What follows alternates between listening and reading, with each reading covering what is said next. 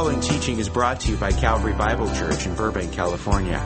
We trust that this recording will be a benefit to you and will be a challenge to your Christian faith and walk. For more information about Calvary Bible Church, see our website at calvarybiblechurch.org or call us at 818-556-4840. Amen. Well, the use of irony can be an extremely effective tool for communication. In fact, the great orator Cicero, he defined irony as saying one thing and meaning another. It's that statement or that situation that on the surface has one idea, one understanding, but there's really another meaning underneath, something below the surface. Like when somebody is trying to explain something to you and it's not real obvious, you don't understand, and you tell them, that was as clear as mud, right? Mud isn't clear, right? Or when somebody does something that causes damage or disruption, and you say, well, that was helpful, right? That's not exactly what you mean, right? It wasn't helpful. As Cicero said, you're saying one thing, but you're meaning another. And those examples are examples of verbal irony. There's another kind of irony called situational irony. And that is where the circumstances or the situation is different than what you would expect. Like a dentist with bad teeth. Or you go over to a house, a guy that's a plumber, and he's got leaky faucets. And this week I found a number of situational ironies that I thought you would enjoy, and so I wanted to share them with you. There's several of them I wanted to show. And the first irony is there's nothing there. Let's see, let me try again. All right. This is an announcement of a psychic event that was canceled. And I know it's a little bit hard to read, but you see the reason that it was canceled? Unforeseen circumstances. Then there's this guy. It's a good sign, important sign that he's putting up there, but I wonder if OSHA knows about this one. Spalding came out with a new football. It's supposed to be a really good one. It's called the Never Flat football. I thought it was funny. Come on. And here's another place. Don't buy your picture hooks at this store. Now, this next one really is ironic. I don't know if you can read. This is a statue of Braveheart. Can you see the title at the bottom of the statue? Freedom! And he's in a cage. I thought that was rather funny. Now, this one, I'm sorry, it's a little hard to read. It says accepting resumes for this place of business. And it looks like her hand is pointing a certain direction. What's located in front of her there? Can you see it? A trash can, yeah. Please, give us your resumes. Okay, now this is a good one. And what you do is read the door first on this one. What's written on the door? It's National Association of Telemarketers. Now look at the red sign. Absolutely no soliciting. If any of you are familiar with George Orwell's book 1984, you'll appreciate this one. Here's a place, you can't read the sign as well, but it says George Orwell lived here. Yes, George, Big Brother is watching. It's like the camera sitting there in front. Now this next one is just cruel. I don't know if you can see on the floor there. It's a box that has something for back pain. This poor guy, how's he going to get it? And, have you ever gotten those packages where you get frustrated because you can't open them? Well, hey, this tool is for you. Yeah, trouble is they put it in a package. You couldn't get to it very easily. And someone here misunderstood the meaning of drive-through, I guess.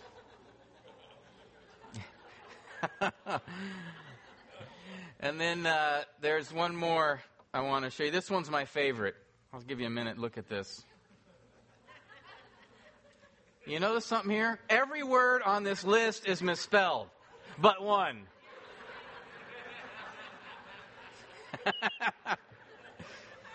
I was cracking up on this one. You like this one, Jane? I thought this was a good one. Now, all of these are examples of situational irony, that the circumstances are different than what you would expect. There's also another form of irony similar to situational irony. It's called dramatic irony. And that is found in literature or plays or movies. And that is where the character in the play or the story says or does something, but the reader or the person watching it knows that the meaning or the outcome is going to be different than what the character expects. And the character doesn't know it or realize it.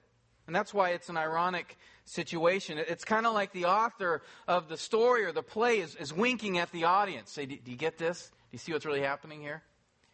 And I know that you haven't come here this morning to get a lesson in literary technique or literary devices. But I bring up the topic of irony because it is important to what we are going to see in our story today in John 11 and what John has written to us.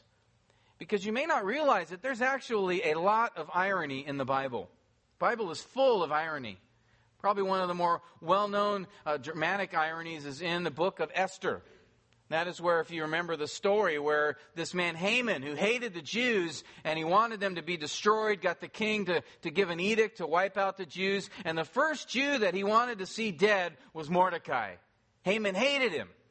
And so Haman had these gallows built in order to have Mordecai hang upon them and die.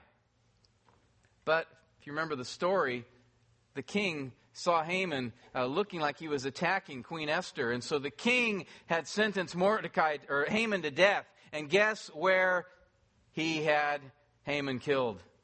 On those very same gallows that Haman had built for Mordecai. Very ironic circumstance. That's an irony actually that's reflected in the Proverbs. Proverbs 26:27 says, "He who digs a pit will fall into it, and he who rolls a stone, it will come back on him." And the idea there being, if you plan to do harm against somebody else, there's a God who's watching, and be careful, that will come back upon you. Now, one of the masters of irony, especially dramatic irony in the Bible, is the Apostle John. It is a book that is filled with much irony. There's many examples of it. One that comes to my mind in John 1, when Philip, he's excited and he comes to Nathanael and says, I found the Messiah. And actually, just a couple verses from that verse, it's really Jesus who found them. Or in John chapter 9, that's the story of the blind man, that blind from birth. He had physical blindness that Jesus healed. And as we go through the account, we realize the main focus of the story wasn't his physical blindness. It was the spiritual blindness of those around him. Another irony, one that is one of my favorite in the gospel, is you remember when Jesus was in the garden and the battalion of soldiers came up to him. And their intent was to take him, right? And Jesus says, whom are you looking for? And they said, Jesus the Nazarene, right? And then Jesus responds with, I am. And you remember what happened to those soldiers? The guys who thought they were in control, they hit the dirt. They all fell over. Just as a sign to us that we know who really is in control. One of John's wonderful ironies. Well, there's another irony that he gives in John chapter 11. In fact, I think it's easily one of the greatest ironies in his entire gospel. And if you're not in John 11, please turn there with me. This irony comes upon the heels of one of the greatest, most well-known miracles in John's gospel. And this irony that we're going to see here reveals the very heart of why we are here and what we are celebrating today. The events of John 11, they take place just a few short months before the crucifixion. Jesus was staying somewhere near the Sea of Galilee, and as he was staying there, he receives a message that one of his friends has become sick. Let's pick up the account in verse 1 of chapter 11. Now a certain man was sick, Lazarus of Bethany, the village of Mary and her sister Martha. And it was the Mary who anointed the Lord with ointment and wiped his feet with her hair, whose brother Lazarus was sick. The sisters therefore sent to him, saying, Lord, behold, he whom you love is sick. But when Jesus heard it, he said, The sickness is not unto death, but for the glory of God, that the Son of God may be glorified by it. Now Jesus loved Martha and her sister and Lazarus. When therefore he had heard that he was sick, He stayed then 2 days longer in the place where he was. Then after this, he said to the disciples, "Let us go to Judea again." Now let's stop there. We find here that Jesus receives word that Lazarus has taken ill. And he must have been pretty sick for Lazarus' sisters to send Jesus a message.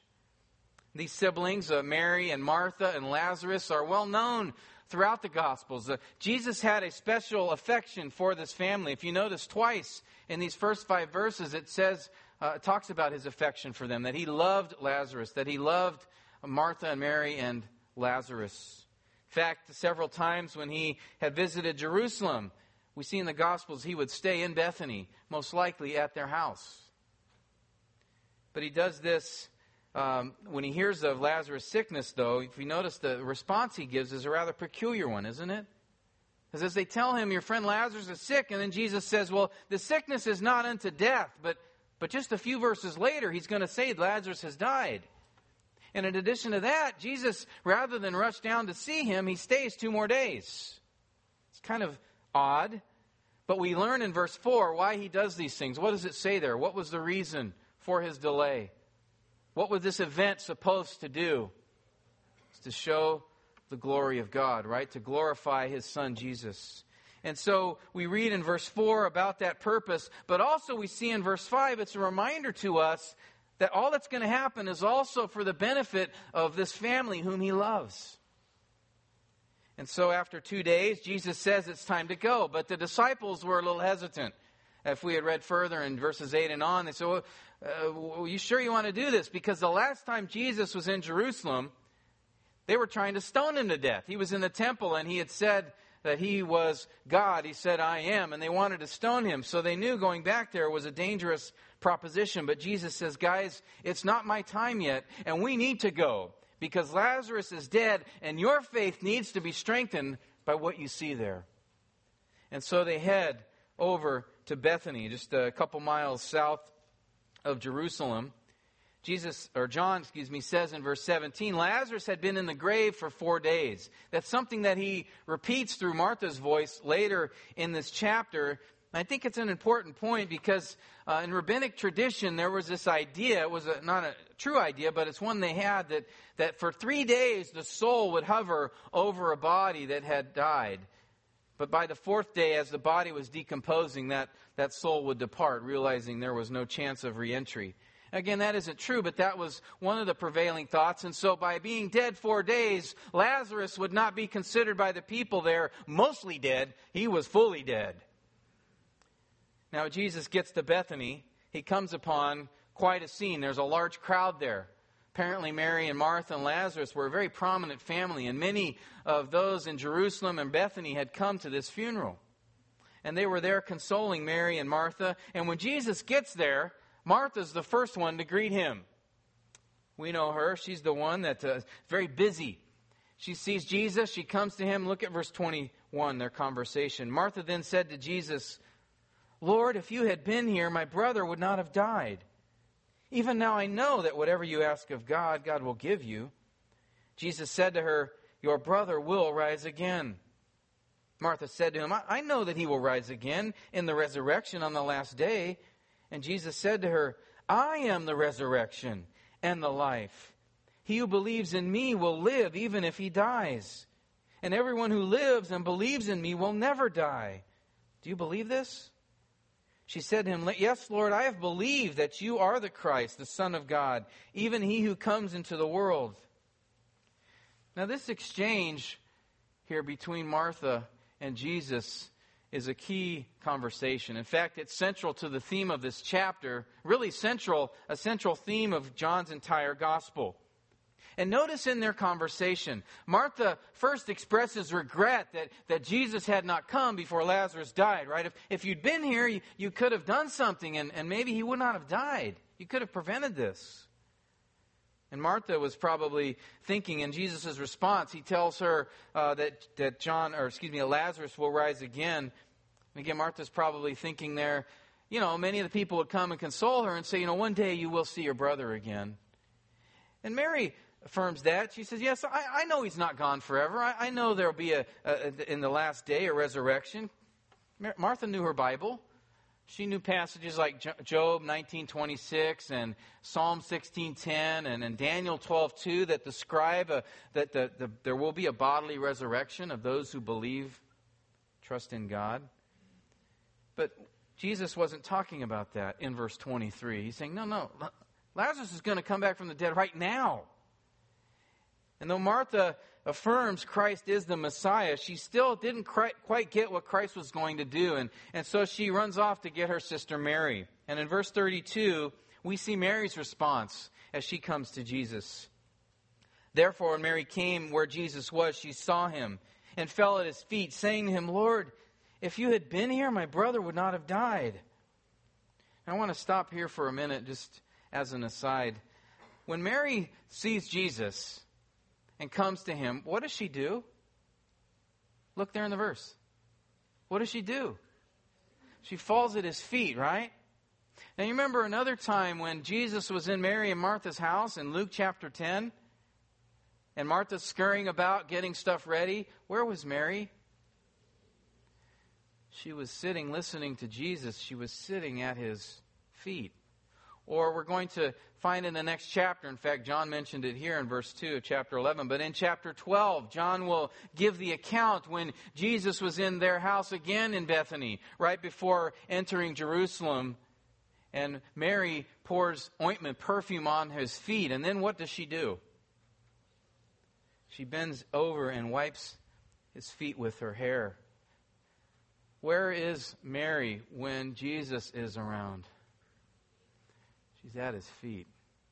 And you know, it happened again as I read this account, but every time I read, or most often when I read about Mary, and I think about what was her common posture, always at the feet of Christ, and I ask myself, what is the posture of my heart towards him?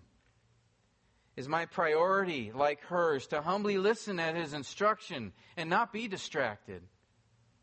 Is there a complete dependence on him like Mary had? When she sees him here after her brother had died, she rushes up to him and goes to his feet. And I imagine her clutching those feet and just this attitude of humility and helplessness. And then I ask myself, is my heart one that has total and sacrificial devotion and worship to Christ like we see in Mary in the next chapter as she's wiping his feet with her hair? And I just, I thank God for Mary's example that he has given her to us to show us.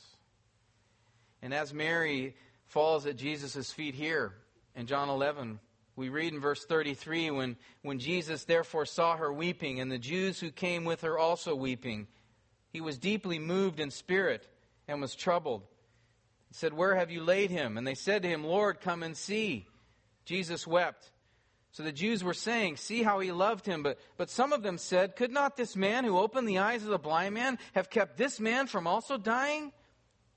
So Jesus, again being deeply moved within, came to the tomb. Now it was a cave and a stone was lying against it. Stop there.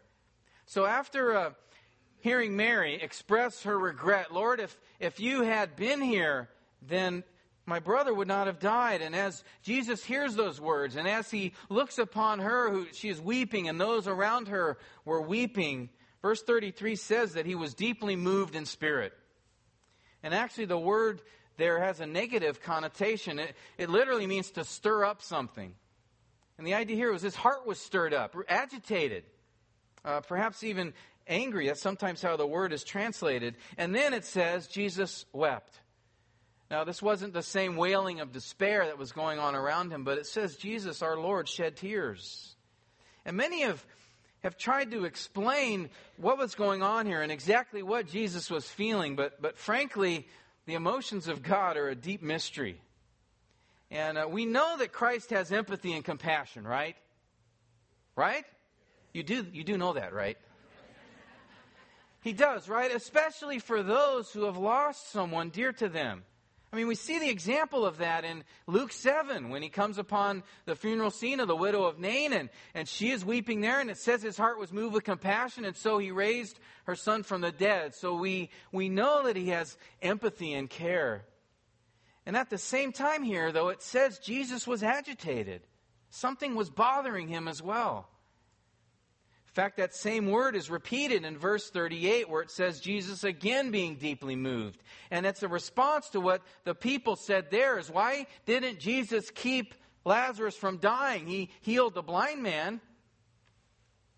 I think what's going on here is not only Christ's empathy for this dear woman Mary and what has happened to her, but also a response that he's having for the people's lack of faith in him, and even the fact they seem to be questioning whether or not he really cared.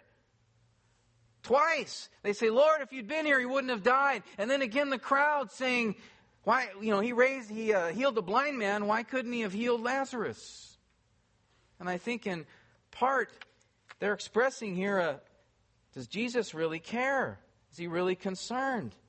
But Jesus does care, right? Amen? And he can heal, even from death. And so he approaches the tomb. Verse 39 we see, Jesus said, remove the stone. Martha, the sister of the deceased, said to him, Lord, by this time there will be a stench, for he has been dead 4 days. And Jesus said to her, did I not say to you that if you believe you will see the glory of God? Now here, again, put yourself in Martha's shoes. This is her brother in there. He's been dead 4 days. His body's decomposing. Do you think you would want to go and dig up a coffin and look in at a loved one and relive that moment? A lot is made of the King James translation, he stinketh by now, don't go in there.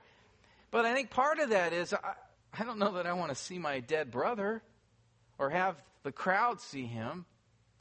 But she complies, and the stone is removed. It says in verse 41, they removed the stone. Then Jesus raised his eyes and said, Father, I thank you that you have heard me. I knew that you always hear me, but because of the people standing around, I said it, so that they may believe that you sent me. When he had said these things, he cried out with a loud voice, Lazarus, come forth. And the man who had died came forth, bound hand and foot with wrappings, and his face was wrapped around with a cloth. Jesus said to them, unbind him and let him go. Now it's interesting here, Jesus' prayer, right? Because in his prayer, does he ask the Father to raise Lazarus? No, this is a prayer of thanksgiving and gratitude, right? He's already prayed that God would raise Lazarus, and here he's responding in gratitude that the Father has answered his prayer and expresses this desire that through God's answer, the people would then believe that Jesus is the Messiah. And so then we see those famous words, Lazarus, come forth. Jesus spoke, and it happened. And it says there that Jesus cried out in a loud voice, not so that Lazarus could hear, but so that the whole crowd could hear. And it is said that of Augustine that he said of this situation, if Jesus had not said Lazarus' name, all would have come out of the graves. Indeed, someday Jesus will empty the graves of those who are his, won't he? With a shout from heaven. Well, Lazarus emerges from the tomb. I mean, imagine how the people would have responded. Can you imagine that scene? They hear some guy cry out, Lazarus, come forth, and then they see Lazarus walking out of the cave. You imagine probably many gasps of fear or shrieks of astonishment or cries of joy. Imagine the reunion between Lazarus and his sisters. But that's all we can do here is imagine, because John doesn't tell us. He focuses his attention on the response of the crowd in another way. When Lazarus emerges from the tomb, notice in verse 45 it says this, therefore many of the Jews who came to Mary and saw what he had done believed in him. But some of them went to the Pharisees and told them the things which Jesus had done. Therefore the chief priests and the Pharisees convened a council and were saying, what are we doing? For this man is performing many signs. If we let him go on like this, all men will believe in him, and the Romans will come and take away both our place and our nation. Notice here the divided response, which often accompanies Jesus. there's usually two responses. The first group here responds how? What do many of those who were at the funeral do when they see this incredible miracle? They believe in him. They believe in him. Their hearts are pricked. They recognize, who could do this? Lazarus was dead 4 days, and there he is. And many of them knew of Jesus' previous miracles, right? They mentioned Jesus healing the man born blind, and this was the one that tipped many of them over the edge, and they placed their faith in Christ and affirmed what Martha said earlier, that he is the Messiah, the coming one, the Son of God. And you know, in seeing this miracle, you would think this is kind of like one of those no-duh things, you know? I mean, you'd think the whole crowd would respond that way, right? Because remember, they knew about Jesus' previous miracle healing the blind man. They had seen many other miracles that Jesus had performed throughout his ministry. 3 years Jesus had been ministering. They had been a part many times of Jesus' instruction, an instruction that was often described as amazing, as astonishing. He speaks with authority. And these people had seen Jesus around and seen that this man had never sinned before them, ever. Can you say that about anybody? For 3 years, the miracles, the instruction, the exemplary life. You would think this last miracle with Lazarus coming out of the tomb, oh, that's it. He's got to be God. He's the Messiah. But as we look at the text, we see there are some who did not believe.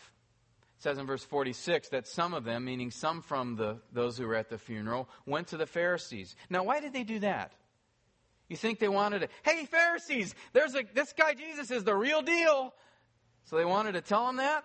Or think, you know what, Pharisees, we want to let you know what happened because we're a little bit confused and hope that you would give us the instruction and truth. Why did they go to the Pharisees? They knew Jesus was public enemy number one in their book. They had some nefarious intent. They knew the Pharisees were at odds with Jesus ever since he went public. And so upon hearing what happened, the Pharisees say, we've got to convene a council. Now the word council there is Sanhedrin. The Sanhedrin was the governing body of Israel for political and religious, they had political and religious authority. They were made up of the Sadducees and also some of the Pharisees. The Sadducees were a group of former high priests or those who were in the high priestly family, kind of an aristocratic group. And the Pharisees were those who would provide instruction to the people. They would be synagogue leaders, scribes who would be interpreting the law, and also those who would give instruction.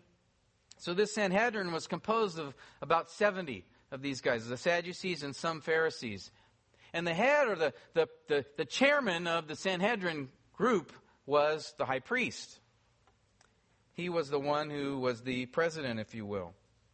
And after hearing of this significant event, the Pharisees knew that we needed to take action, but they knew that no formal action could be taken apart from the decision and direction of the Sanhedrin. And so they convened a council. They called a meeting, and there was only one item on the agenda that day, right? Which was what? What do we do with Jesus? Because right now, our plans haven't been working so well. That's what that phrase there that they indicate here. What are we doing? Is this idea of that the things we've been doing, these plans have been thwarted. Right now, Jesus just raised a man from the dead indisputably in front of many witnesses. And so they say, if we let this guy keep going and doing these miracles, pretty soon everybody's going to believe in him. And you know what's going to happen then? If they all believe that he's the Messiah, there'll be an uprising because they're going to crown him king, and then the Romans won't be too happy about that, and then it's game over for us. We'll lose our place in our nation. The word place there is probably a reference to the temple. Because you see, these guys knew their history. They remember what happened when the Assyrians came into the 10 northern tribes of Israel after King Hoshea rebelled and didn't want to pay tribute. We've been talking about that in our series on the prophets. And the Assyrians came in. Wiped them out. Wiped out the capital of Samaria. Took many away into captivity. They remembered Babylon and what happened there when they rebelled against Nebuchadnezzar. And the king came in. He wiped out Jerusalem. He destroyed the temple. And so they're thinking, we don't want this to happen again. And not only that, they had some personal motivation as well, right? Passover week was just around the corner. So they're envisioning these conversations that could be happening in the crowds as they're there, and Lazarus is walking around, and everybody would know, hey, that's the resurrected man. That's the walking Ripley's Believe It or Not guy. There he is. You can envision a conversation. Perhaps one guy, he sees Jesus, and he says, hey, Joe, there's Lazarus over there, that guy who rose from the dead. You serious, Pete? He doesn't look dead to me. Yeah, he was dead 4 days in the tomb. My cousin Jacob was there. He saw the whole thing. And he saw what happened there. So what happened? Well, this prophet named Jesus. Jesus, I heard him. He's in town. He's here right now. Well, yeah. Well, this Jesus, he shows up at Lazarus' funeral. He's in the tomb, and the stones roll away. And then Jesus yells out, Lazarus, come forth. And Lazarus comes out of the tomb. And he didn't even stink. It's amazing. The other guy says, really? Yeah. Hey, Pete, you think this guy Jesus could be the Messiah?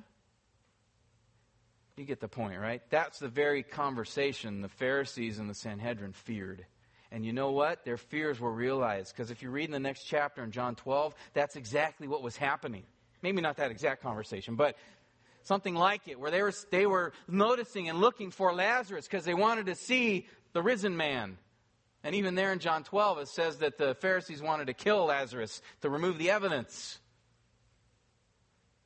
But these religious leaders, instead of believing what was staring them right in the face, believing that Jesus was their long-awaited Messiah, that he is the Son of God, that this is the one who would bring justice, that he would deliver us, that he would free us from the oppression we've been under, that he would restore the nation, just as had been promised all through the prophecies.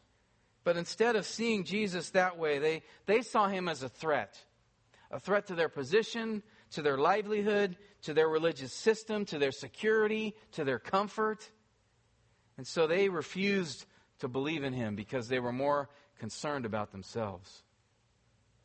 And so we see from the crowd two responses. Those who believed in Jesus and those who didn't.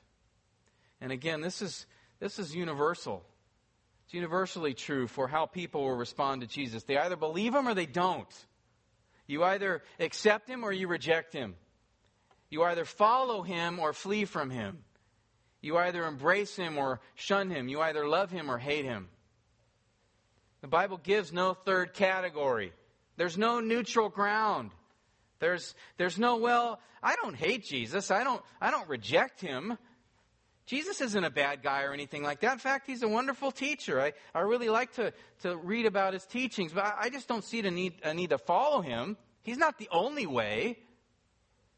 I'm not his enemy or anything like that, though.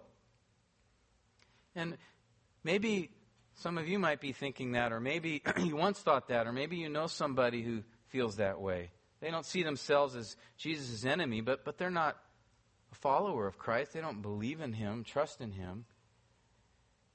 And to think that you can not follow Jesus, not be his, and yet not be his enemy is a fantasy. It's a lie. Jesus himself said in Luke 11:23, whoever is not with me is against me. Jesus saw there are only two categories. There's no Switzerland in the middle. There's no neutral ground. To not submit to Jesus is to disbelieve him.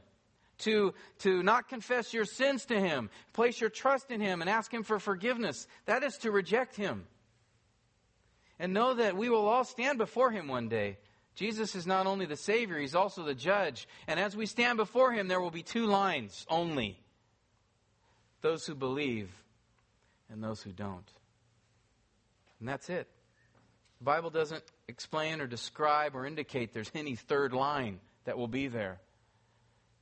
And just as Jesus made himself plainly evident to all those who were at the funeral, no one could deny that miracle.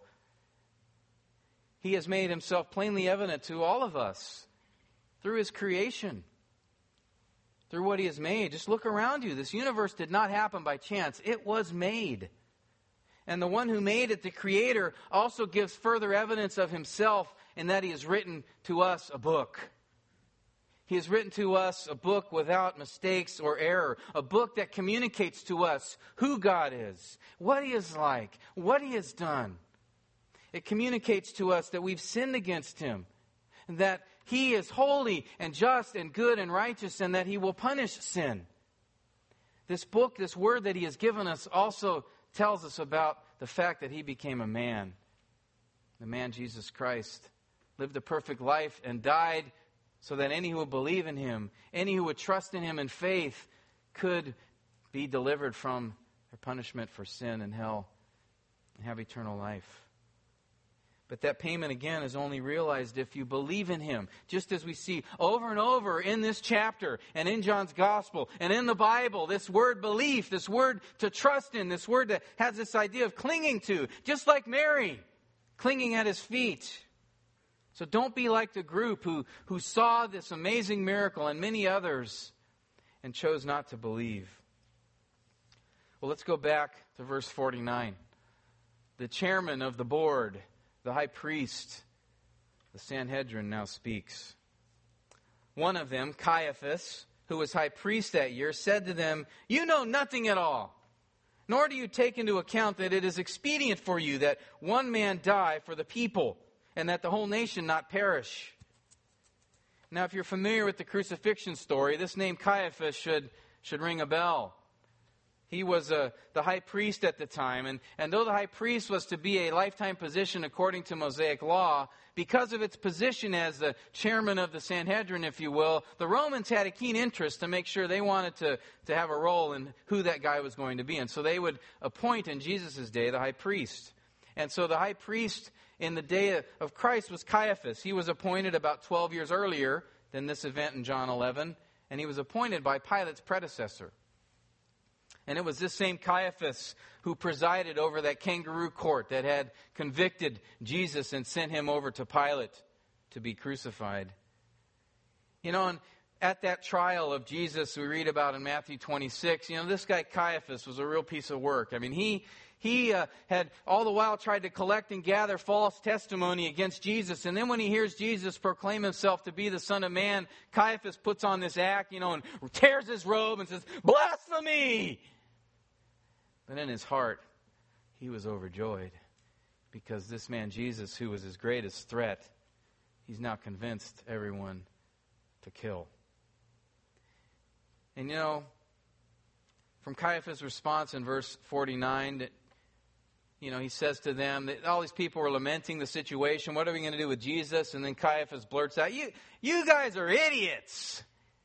That's really the thrust when he says, "You know nothing at all." That word "you" is repeated, the pronoun for emphasis. You guys are knuckleheads. It's right in front of your face what we need to do here. Don't you see it? You've not accounted for it. You've not worked it out. There's an expedient solution to this problem. And then he says these words, "It is expedient for you that one man should die for the people, and that the whole nation should not perish." Now this guy is crafty, because what he does here is he essentially tries to couch his wicked and selfish motives by making this out to be, it's either the nation or this so-called Messiah.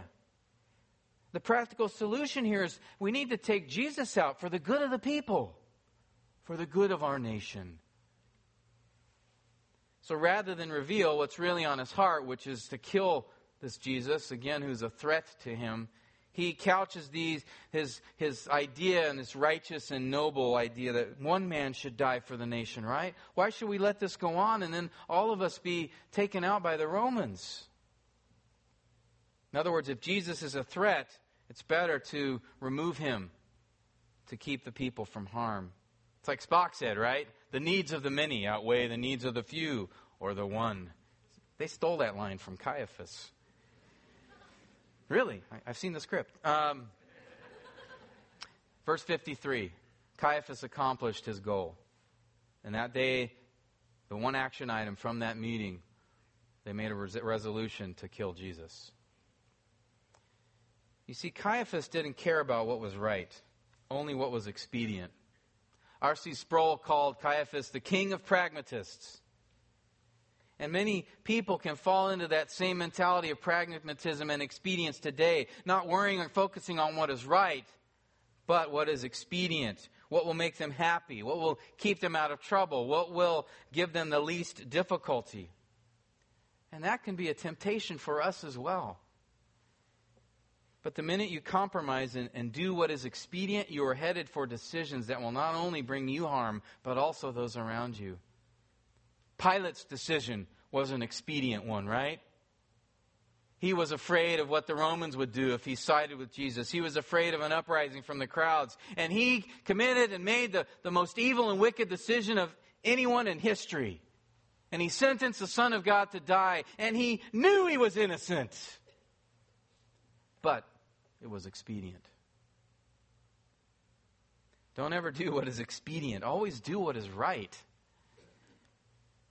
And looking back to the Sanhedrin's meeting, and we want to come full circle this morning now, and there's several things that happen in that meeting that are dripping with irony. One of them is the statement Caiaphas made. The first words out of his mouth, he says, "You know nothing at all. You guys are idiots." Which is pretty ironic, because who's the real moron here? Right? Caiaphas is the high priest. He's the guy of anybody who should know the Messiah when you see him.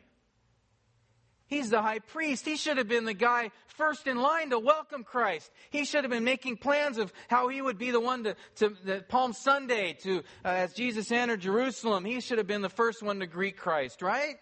He's the high priest. He should have been the one calling the people to follow him as Messiah, not planning his murder. And this is the same guy who's calling for Jesus to be killed. So who is really the one who knows nothing at all? And there's another irony here in verse 48. That phrase that those at this meeting make about if we let him go on, it's going to be it for our place, the temple, and our nation. We're going to get wiped out by the Romans if we don't do something. And yet what happened in 70 A.D.? They got wiped out by the Romans. The very thing they were fearing actually took place. And remember, John wrote these words in around 90 A.D., so this was 20 years after that event. So people first reading this book, and even us today, we know what happened to Israel. There was an uprising, and the Romans completely destroyed the city and decimated the temple. And John, as we read through his gospel, I think he's really demonstrating his view was that their murder of the Messiah was actually what initiated the demise of Israel. In fact, Jesus foretold it, right? And so what they were fearing by this act, actually they brought about. But beyond these ironies, there's one that's even more profound. And John notes this. He wants to make sure we didn't miss his wink. And so in verse 51, he says this regarding what Caiaphas had just said. He did not say this on his own initiative, but being high priest that year, he prophesied that Jesus was going to die for the nation. And not for the nation only, but in order that he might also gather together into one the children of God who were scattered abroad. So from that day on, they planned together to kill him. You see, even though Caiaphas had no intention to, when he said those words regarding Jesus, that is it not better that one should die than that the whole nation should not perish? He didn't realize or understand when he was speaking those words that, hey, we need to do something to escape Roman wrath, that the words he said of Jesus' death for the nation would actually allow them to escape eternal wrath. Caiaphas was predicting, again, without knowing it, the heart of the gospel, that Jesus was a substitution for sinners. In his mind, he's thinking, we take Jesus out, and at least, he's thinking, I want him out because he's a threat. But he convinced the others to think, if we take him out, our nation will be safe and we won't incur judgment from the Romans. But we know when he said that, Jesus' death was a way in order for us not to incur God's judgment for our sin, right? It's really amazing. That's why he's called a prophet here. The high priest used to be the one back in the day when the Urim and the Thummim, that they would predict or tell God's decision, God's will. So the high priest did have a prophetic role. And here, again, in an ironic way, Caiaphas fulfills that role by predicting Christ's death on behalf of those who've sinned.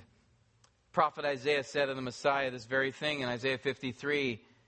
He was pierced through for our transgressions. He was crushed for our iniquities. And many of you know this verse. All of us, like sheep, have gone astray. Each of us has turned to his own way. But the Lord has caused the iniquity of us all to fall on him. You see, because of our sin, and all of us have sinned, right?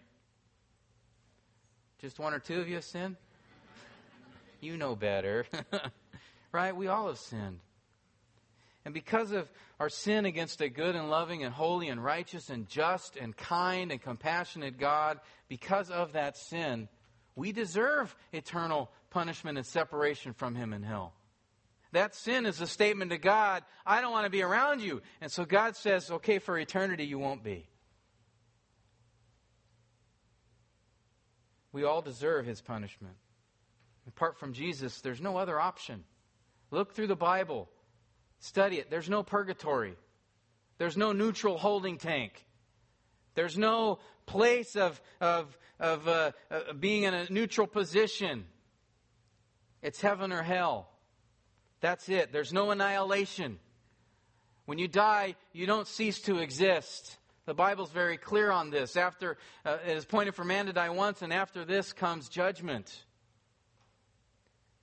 But the reason that life has purpose and meaning, the reason that when we came this morning we heard joyful singing rather than cries of lament, the reason that we can have hope and not despair is because we don't have to suffer God's judgment. We don't have to suffer God's judgment. I should at least hear some amens on that one. Right? That was the whole point here. Caiaphas said as a point, it's expedient for one to die for the nation. And God's saying, that's right. Because if there isn't anyone who dies for sinners, there's no payment for sin.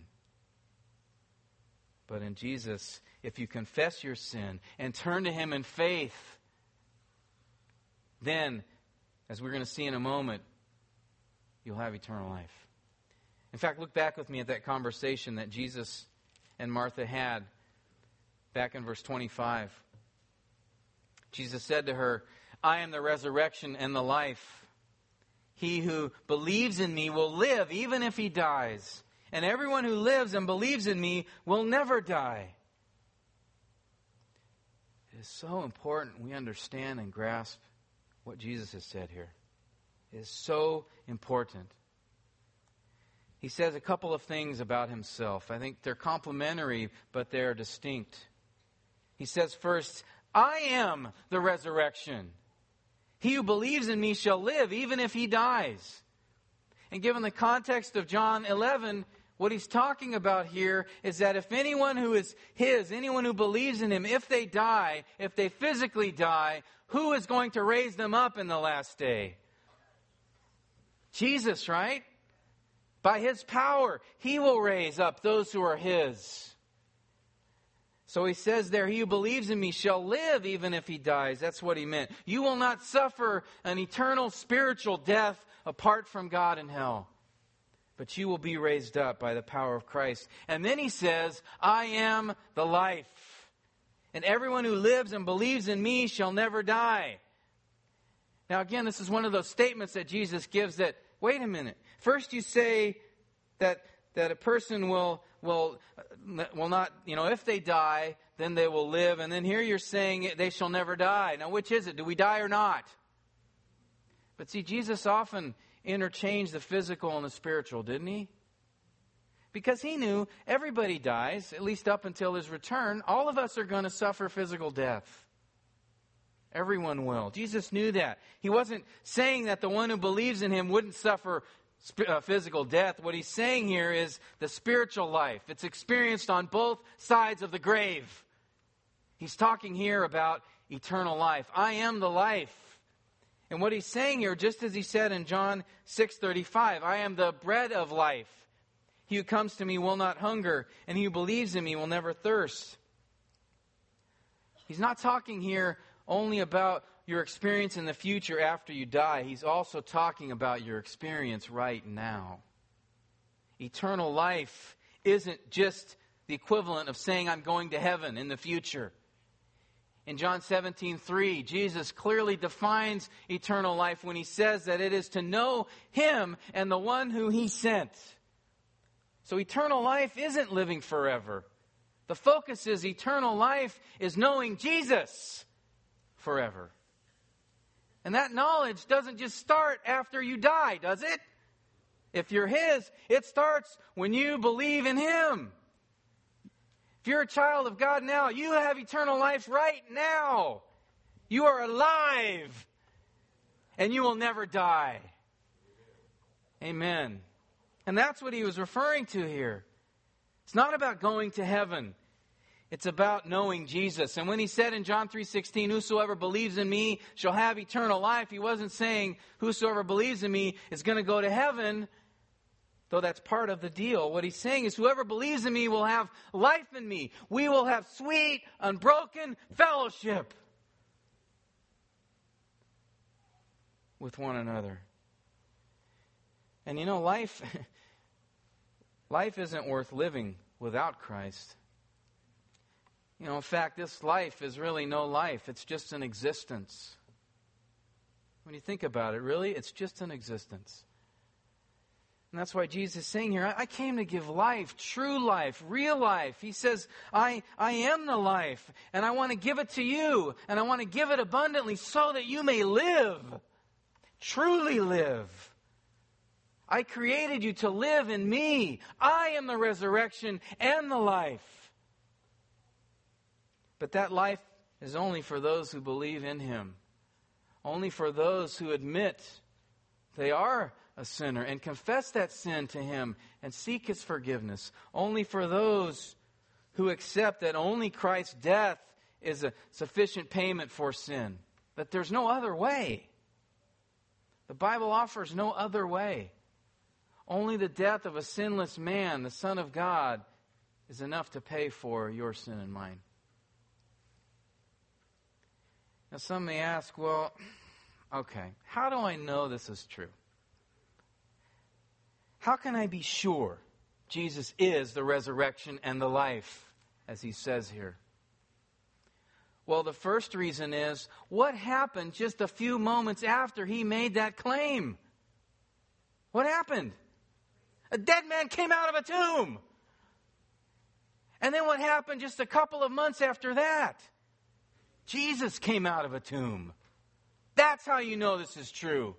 Because God raised him from the dead. That's why the resurrection is such a big deal. Because it shows God's approval for Jesus' sacrifice, and it affirms every statement Jesus made about himself. So you can have 100% confidence. Jesus is the life.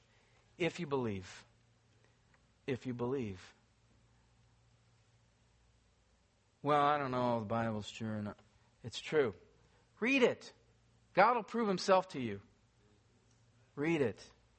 Spend time in it. Ask genuine questions. I was sharing with somebody not long ago, and you know, he had some very direct and abrupt questions, but he was very transparent, and I so appreciated that. He said, you know, I don't agree with you. And then he would tell me why, and so we would talk. You need to do that. Be honest with God. If you have questions, go to him. And then he's already given the answers. Go read it. God's not hiding anything. Come to the book. Come to the book of John. Start in chapter 1. Travel through that. Jesus is the Savior. He's the only Savior. He is Lord. And his word says, if you confess with your mouth Jesus is Lord and believe in your heart that God did raise him from the dead, you too will be saved to eternal life, a life which will happen at the very moment of salvation.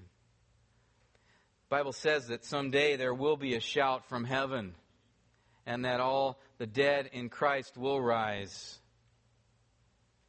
The question is, in that day, will you be one that hears that voice and comes out of the tomb? Let's pray. Oh Lord, thank you for this story. It's not made up, it's not a myth, it's not a legend. It happened. You raised a man from the dead to validate what you had said, that you are the resurrection and the life. I want to give anyone here now just a moment of silence to talk to God, to be honest with Him, and genuinely ask yourself if you have truly turned from your sin and trusted in Christ. Is Jesus truly your Lord? Is He your life? Take this moment. Don't be distracted by anything else, and just be honest. Be real right now in the silence between you and God. You may not have another chance to do that.